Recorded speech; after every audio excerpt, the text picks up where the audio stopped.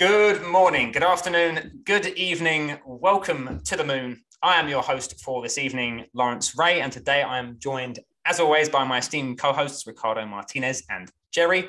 And today we are interviewing the fantastic Paolo Arduino, CTO of Bitfinex and CTO of Tether, all-around Bitcoiner.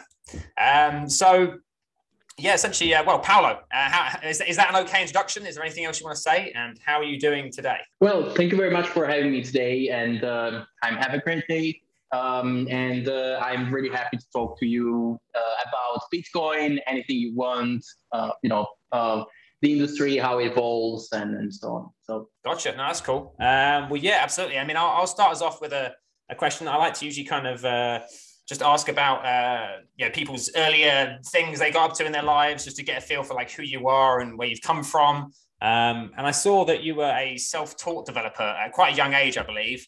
And you were sort of interested in Bitcoin from the get-go when you read the white paper. I guess my question is just kind of, I was interested to see what it was that got you into Bitcoin, like when you first read it. What was that kind of stood out to you? Was it more a philosophical thing, or was it more to do with the way that it was designed by Satoshi? And what kind of piqued your interest and got you to work in it from quite an early on in its infancy, I suppose? Yeah, so at the time when I was reading for the first time the Bitcoin white paper, actually, I was working in London in this, I created a fintech company called Thinkmaster in London. And our main job there, the purpose of the company was to servicing hedge funds in the city. And I had to deal all day with reconciling numbers from different trading venues of these funds, or different banks, different custodians, and so on. Now, it was a completely waste of time because all those companies were using such outdated technologies and was making my life almost impossible. So I was spending most of my time in doing that. Now, when I was reading the Bitcoin white paper, I thought, okay, this is actually the solution to all my problems, because Bitcoin is all about consistency, right? Bitcoin is about showing in a transparent way, in a transparent ledger, that all information cannot be tampered with. Data has to be well formatted, right? In finance, you have all this unclean data that you have to deal with and so on. So data is there, is consistent, is resilient. And so basically it was the dream of my life, because it was the solution to all my problems. I was thinking, okay, if now the entire world will move to the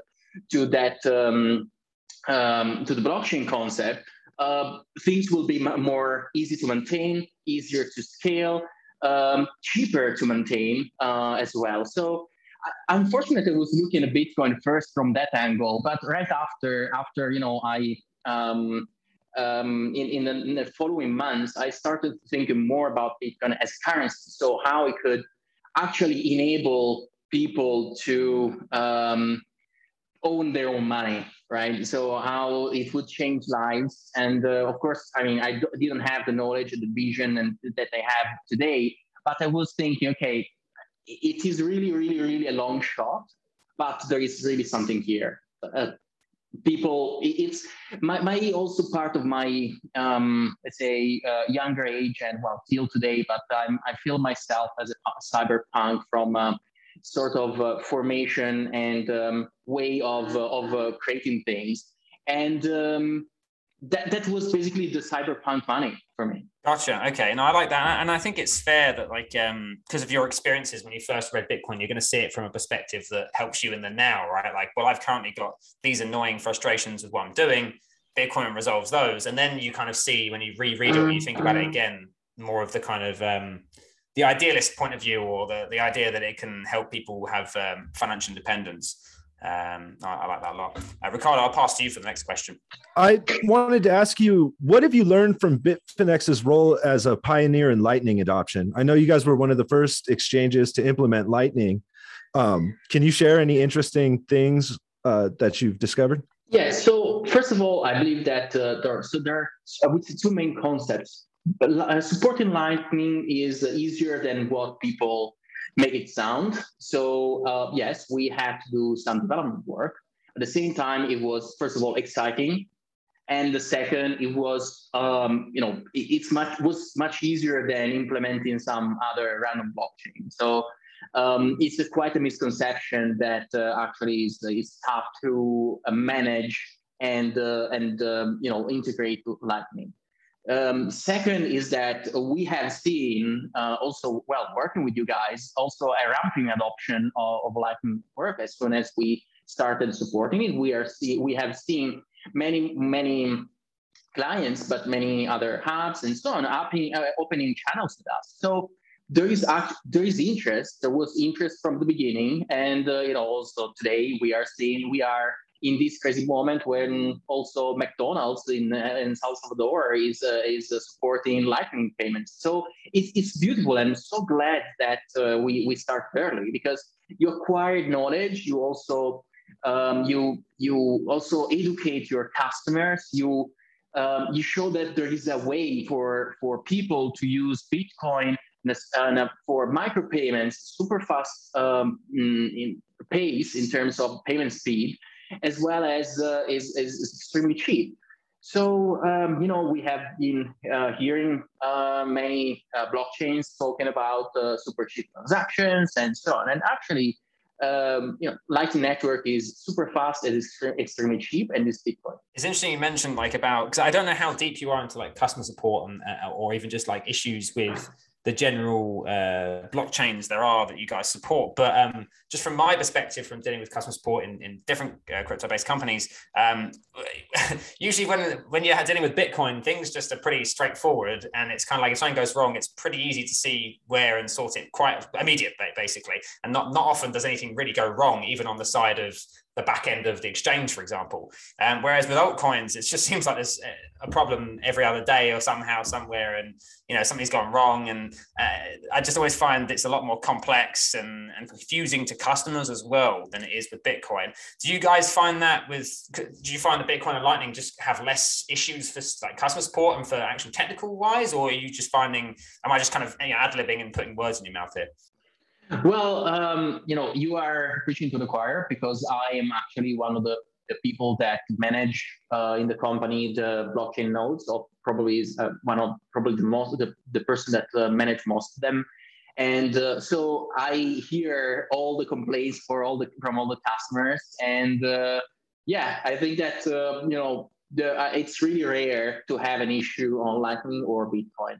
And I think I tweeted a few days ago about the fact that with Bitcoin, you never have a problem, actually, with a Bitcoin, let's say, main chain node, right? So it never goes down. We have tens of millions of addresses, and it scales well.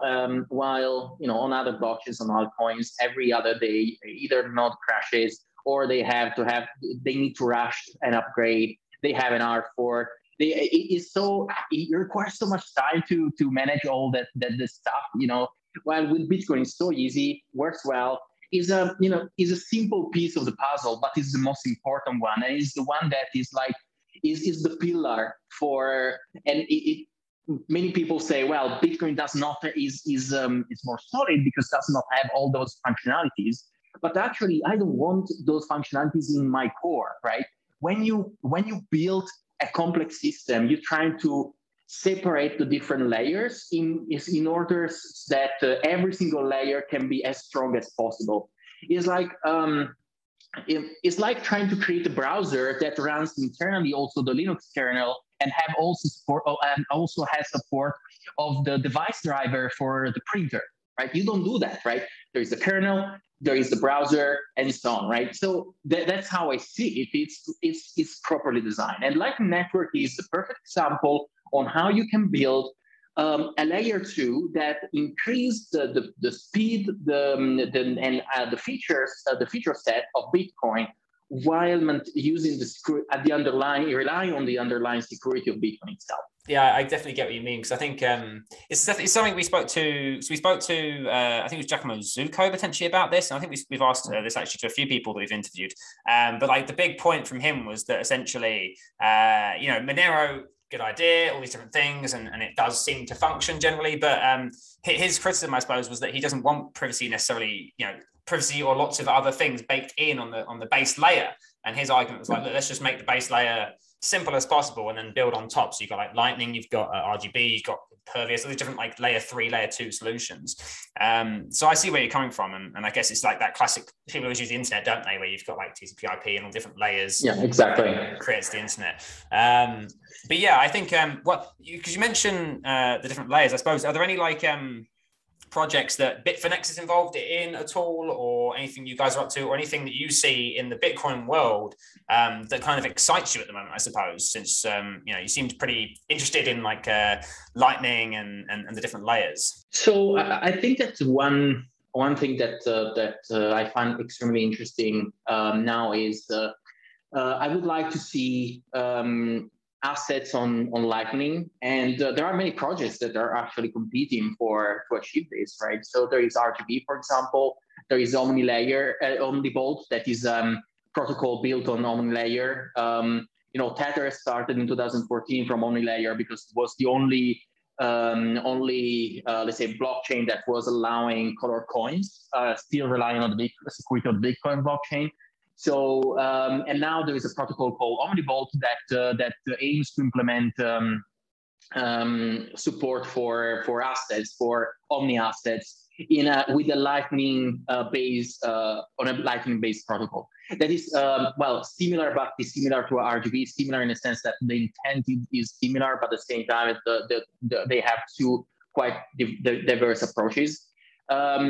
Also, I'm excited, for example, about Liquid, right? So I see Liquid as the enterprise solution for Bitcoin. So to remove still a lot of load from Bitcoin main chain, at the same time have these, first of all, using confidential transactions, confidential assets is quite cool, because in many different applications, you actually don't want to show a transaction or the content of a transaction.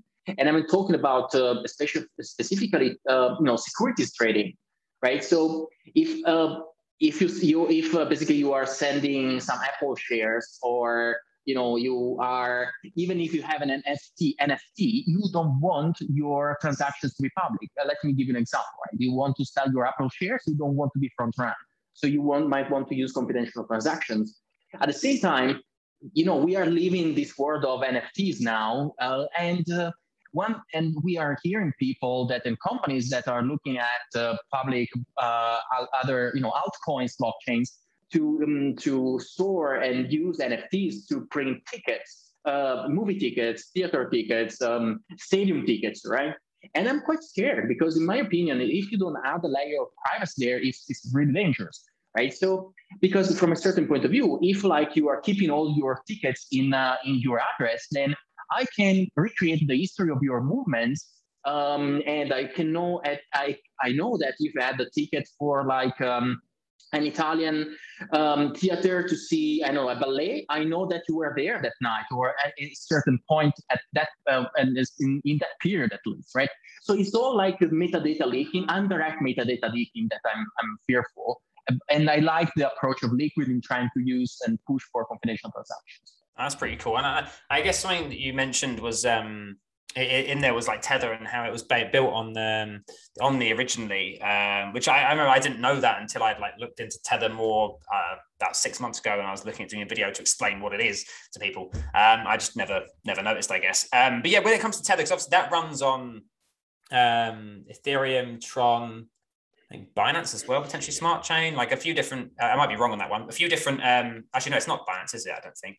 No, it's Omni, EOS, Ethereum, Tron, Liquid, Algorand, and we are working to integrate a couple of others. Yeah. So yeah, it felt like I was testing you there. Because to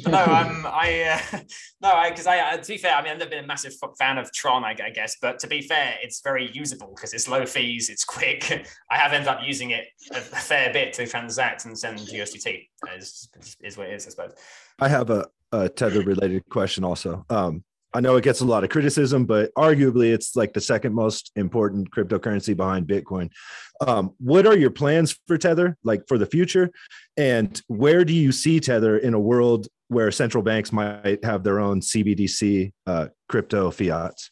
So first of all, I agree that around Tether there is a lot of criticism, but the reason is that everyone tries to take a stab to the queen and not the last of the last wheel, right? So and I'm not saying this in a cold way. It's like it is what it is, right? So you are the first one. There is competition, and everyone tries to take a stab at you.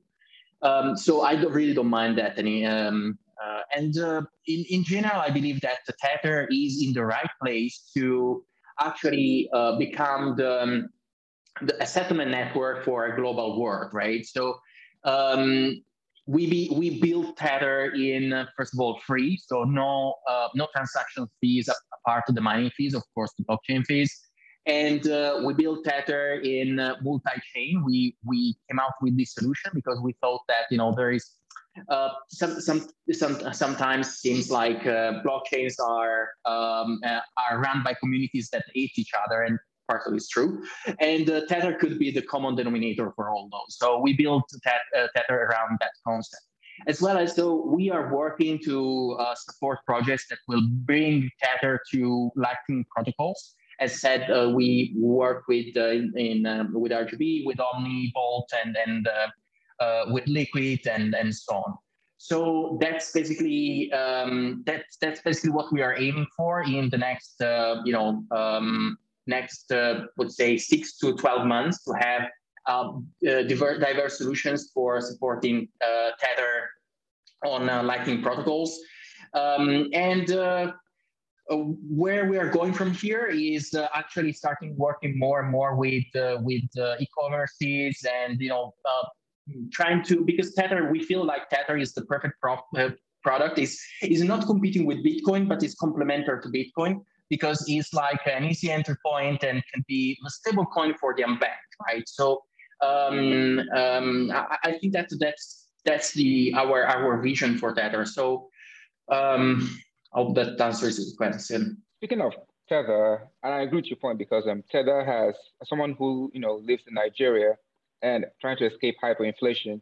Tether is actually very useful. I think it has virtually replaced the USD as alternative to, because getting access to USD itself is actually very, very difficult. But I'd like to ask, and personally, I do not believe that the criticisms of Tether is actually fair. I actually see some of them as rubbish.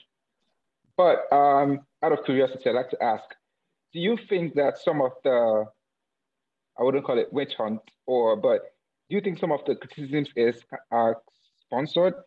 I remember this dude, Bitfinex, and he just popped out of nowhere and started getting lots of traction, spewing lots of conspiracy theories, lots of which, did my head in. I was like, dude, keep your head a wobble. But I personally felt like they coincided with the rise of all the stable coins. And do you think that it's your competition trying to bring you down? I think that that's of course it's mining, because I feel that competition definitely is. When you are in these emerging markets, in emerging industry, like we are, like with crypto and so on, I'm not surprised. If I would not be surprised if the competitors would try to use different tactics to take a fair bit of market share from Tether. In the end, I said, there is basically, if you have the biggest stablecoin in the market that is like it started from 100%, right? You have to take something from the biggest one, right? So you never looked at the third or the fourth or the fifth one, right? You always look at the biggest one and say, okay, I want to be that guy. So okay, how do I do it? And sometimes you find yourself in a way that maybe is a market that you don't understand, or is a market that you didn't create, and you use different techniques to get traction. So I don't know who is behind all these craziness around Tether. I believe that, to be fair, Tether created the stablecoin market in 2014. There were no regulations. A super uncertainty there is still uncertainty around crypto and stablecoins. But imagine 2014. So we spend a lot of time, a lot of energies to talk with regulators, to work with law enforcement agencies around the world to try to get a clear lines of what we could do. And we are getting there. And so it's a growing process. It's a process where you always improve yourself, and at the same time, you improve the industry you are part of. And the competition started in late 2018 when most of our work was done, right? So of course, from 2014 to 2018, we were the only one. So we set the path for everyone else. And then, you have this shiny new competition that come out and say, well, we will be better, right? And the market is proving them wrong in the end because, we are the one that is still growing faster. We were 62 billion beginning of August. We are 69 and almost and a half today. And there is all this stuff around Tether. In 2014, there was, in 2019, the NIAG thing came out, right? So, and we were $4 billion. Today, we are $69 billion. And in this span of time, everyone said everything about Tether, yet Tether basically grew from 4 billion to 69 billion. That is more than 3,000% increase. So maybe it means that just the critics and just the witch hunters are just louder than the vast majority of people that actually are using Tether. You are saying yourself, right? We are there. So you will never see Tether looking for an IPO or trying to raise funds in endless rounds of fundraising, because we believe that we are making good money. But we are not here to go public and have an exit strategy. We are part of the ecosystem. We want to remain part of the ecosystem. We have a mission. We want to create a better financial industry. So, fine, let's attack us, but we will not stand down. We will keep going.